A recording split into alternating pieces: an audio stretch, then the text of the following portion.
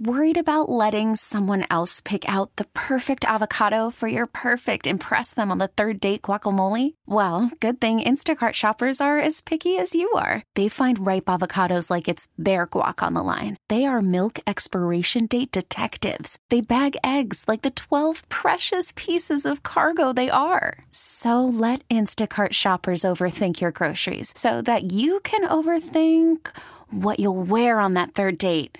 Download the Instacart app to get free delivery on your first 3 orders while supplies last. Minimum $10 per order. Additional terms apply. We really need new phones. T-Mobile will cover the cost of 4 amazing new iPhone 15s, and each line is only $25 a month. New iPhone 15s? It's better over here. Only at T-Mobile, get 4 iPhone 15s on us and 4 lines for $25 per line per month with eligible trade-in when you switch. Minimum of 4 lines for $25 per line per month with autopay discount using debit or bank account. $5 more per line without autopay, plus taxes and fees. Phone fee at 24 monthly bill credits for well-qualified customers. Contact us before canceling account to continue bill credits or credit stop and balance on required finance agreement due. $35 per line connection charge applies. See T-Mobile.com. The 23-yard line, McCoy in trouble. It is Reddick again, his 4th sack of the game. Well, that's Hassan Reddick last year. Or was it the year before? I forget. Anyway, against the New York Giants. When was Colt McCoy the quarterback of the Giants? Was that last year, Ray? The year before. The year before. Okay, well, there you go. But double-digit last year sacks. they had Mike Glennon and Jake from Allstate. Yeah. Right, and Glennon with the world's longest neck. Yeah. Anyway, but he's here now. He is a Philadelphia Eagle. He is, in fact, kind of all they've done since free agency opened. They lost Alex Singleton, and they got him, or Singleton, excuse me. You wish he was Singletary. Yeah, I wish he was Singletary. That's it, right? They ended up bringing back Boston Scott, which I was glad to see. I like Boston Scott. They re-signed Greg Ward. Okay. Whoop-de-doop-de. And Fletcher Cox still in limbo. Right. But let's focus on Reddick because that's all we got. What's his role going to be? I mean, pass rusher, obviously, right. But as he's a Sam linebacker. What they're going to list him as, right? I think he's going to be your Sam. Yeah. Is he going to have to cover a little bit? That's going to be up to Jonathan Gannon. That's why. Look, I like the signing. I really did. I think Reddick is a really good player, and I think he demonstrated that over the last 2 years. I mean, he was a double-digit sack guy playing with 2 different teams, which indicates that he's scheme adaptable. But he's not, he's 6'1", he's 235. He's not a guy. He's not going to be Micah Parsons. If people are going to suggest that he's going to be that, you can't put his hand on the ground and ask him to be a defensive end. He's just not. So you're going to have to play him as a linebacker. And if you put him in the right spots, he can be a difference-making player, which they haven't had at linebacker in forever. But a lot of that's going to fall on the defensive coordinator. You bring a guy in who's a good player. You pay him a pretty fair amount of money, which they did. You better have an idea what you're going to do with him. And I kind of want to see what Jonathan Gannon does with him because you're giving him a guy who can play. Okay, now coach. Okay, now you put him in spots where he can impact the game. That's going to be on Gannon.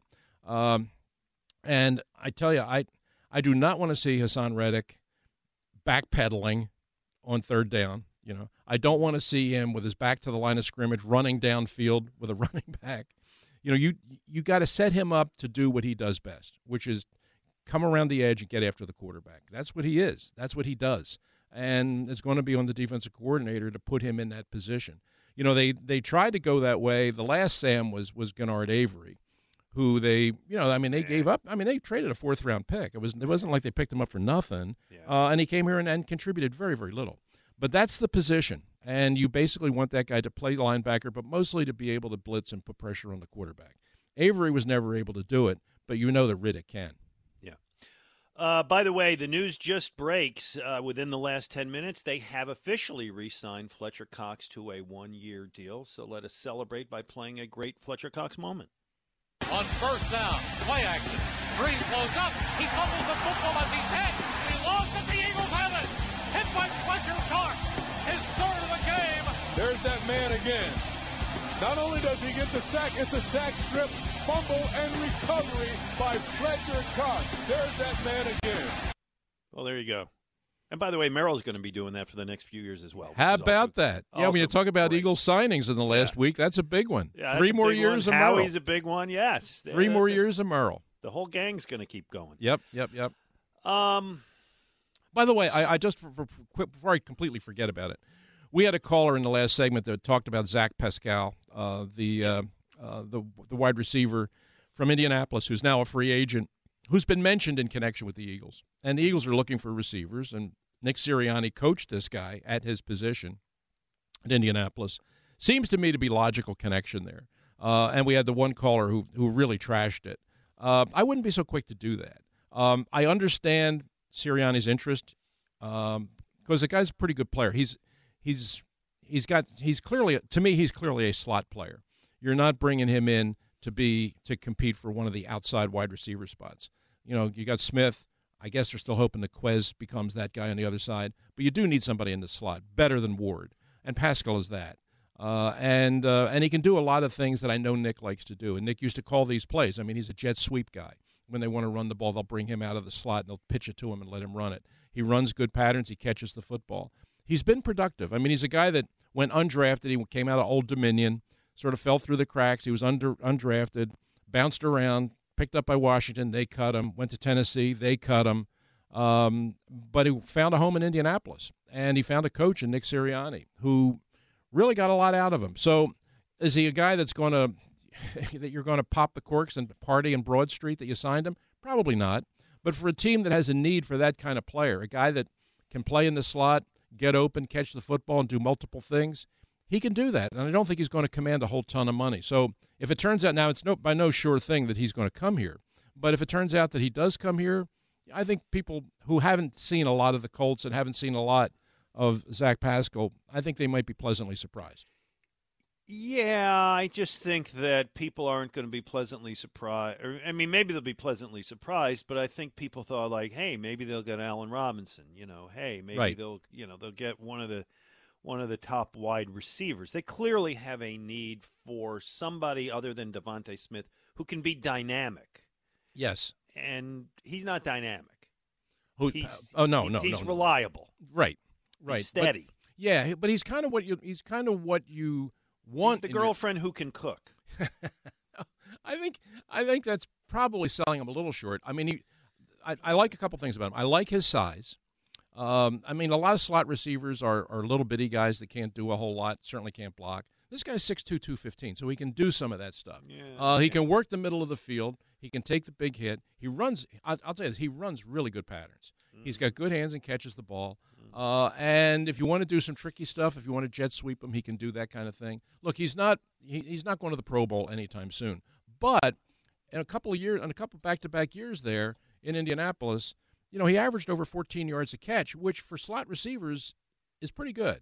So I think if you're, and again, we're projecting all this. I don't even know if this is going to happen. But if it turns out that you do this, then I think what is in Nick Sirianni's mind is he's looking at Devontae Smith as one receiver for sure.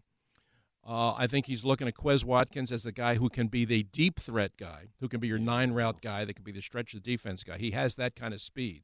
And I think there's more there to Quez Watkins. I hope so. I think he could really develop. I thought that last September, and by November I saw nothing. Yeah, he came along, but not quite as far as I thought. But that other receiver needs to be a speed guy who can threaten the defense deep, and Quez has enough speed to do that.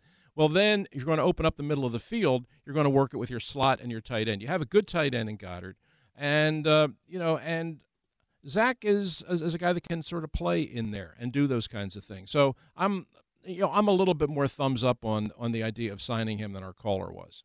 Okay. And I have no strenuous objection, but to take it back to what I was saying a moment earlier, it's like, not only can she cook, but this girl can parallel. Listen, park. I know, because you and I 2 weeks ago we were talking about the wide receivers, and you and I were talking about maybe Allen Robinson, maybe Chris Godwin. I mean, we're talking about elite players, and this is what you got. But I think that in the right system, playing under this coach in Indianapolis, he was pretty productive. Okay. Dee in Virginia's got some things to share today. Hi, Dee. Hey, good morning, gentlemen. Hey, first of all, Ray, congratulations on the Maxwell. Thank you, Dee.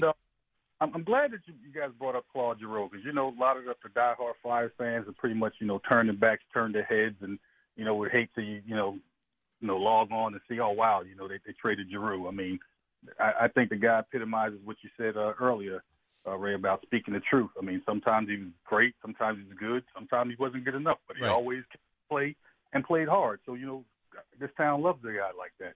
So, yeah, I'm glad you guys brought that up. And as far as the Eagles thing, this has been a crazy, free agency period. I got it. But those teams that made some of those big splash moves, their rosters was built. Cleveland sucked for a while. So did the Chargers, and you can say about the Bills too. So these teams built up their rosters over years from getting high draft picks, whereas the Eagles were competitive and we didn't really pick high.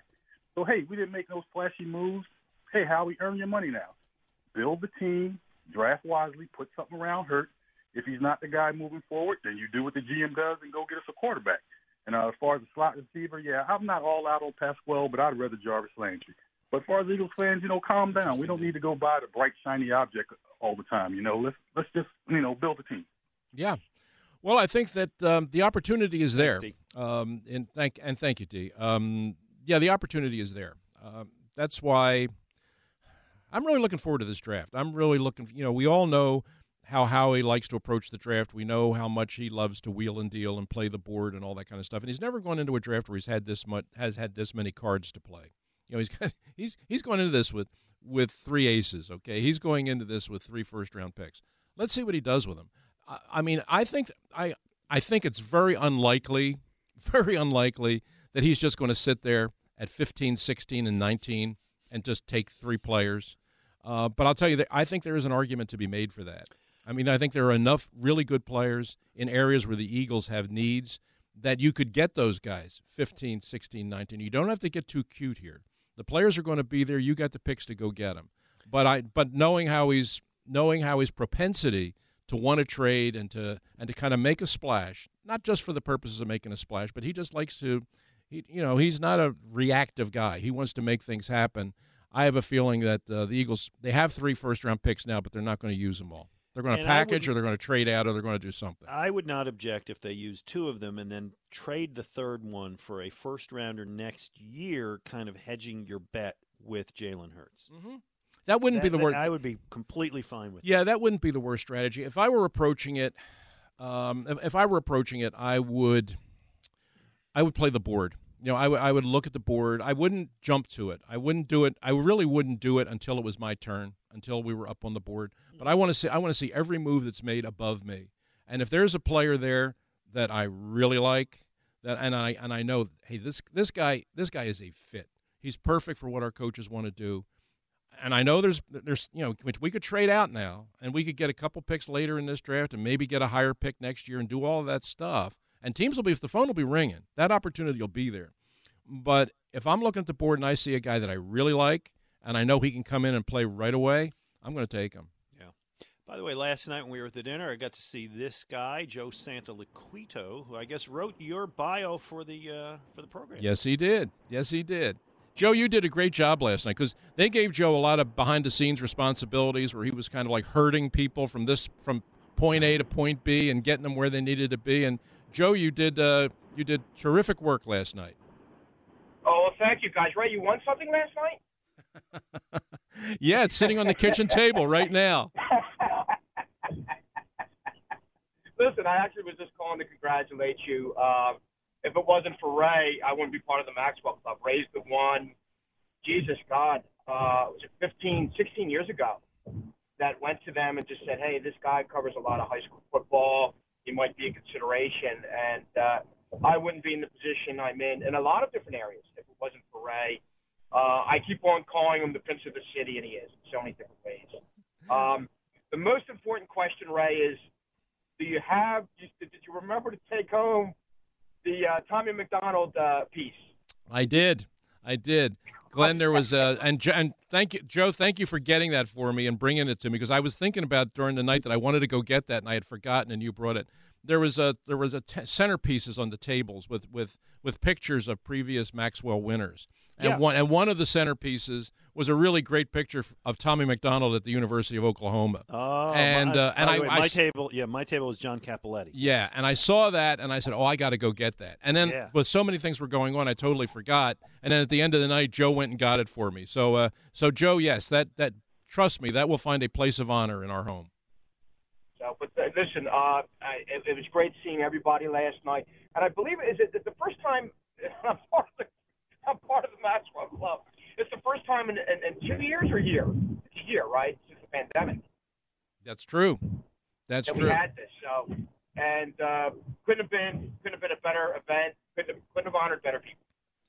No, it was a great one, and it was a great thing to see Jonathan Taylor, who Joe knows very well. Joe covered him at Salem High School, and in fact recommended him for the Jim Henry Award as the top high school player that he won, and to see him come back now as the Bert Bell winner of Player of the Year in the National Football League, and what a great guy he was. I mean, I got to meet him last night, and terrific kid, and boy, what a bright future he has in the National Football League. He's a really, really special player. Did they had the dinner the night before where you got to hang out with those guys, right? Just a smaller group? Yeah, a little smaller, but it was they had on Thursday night there was a pre-dinner where they kind of just welcomed everybody and kind of gave us the lay of the land of what was expected of us on Friday and whatnot. So that was where I got to meet some of these guys for the first time. And did you tell Jordan Davis he's going to be a Philadelphia Eagle? No, we didn't get to that. Get around to that.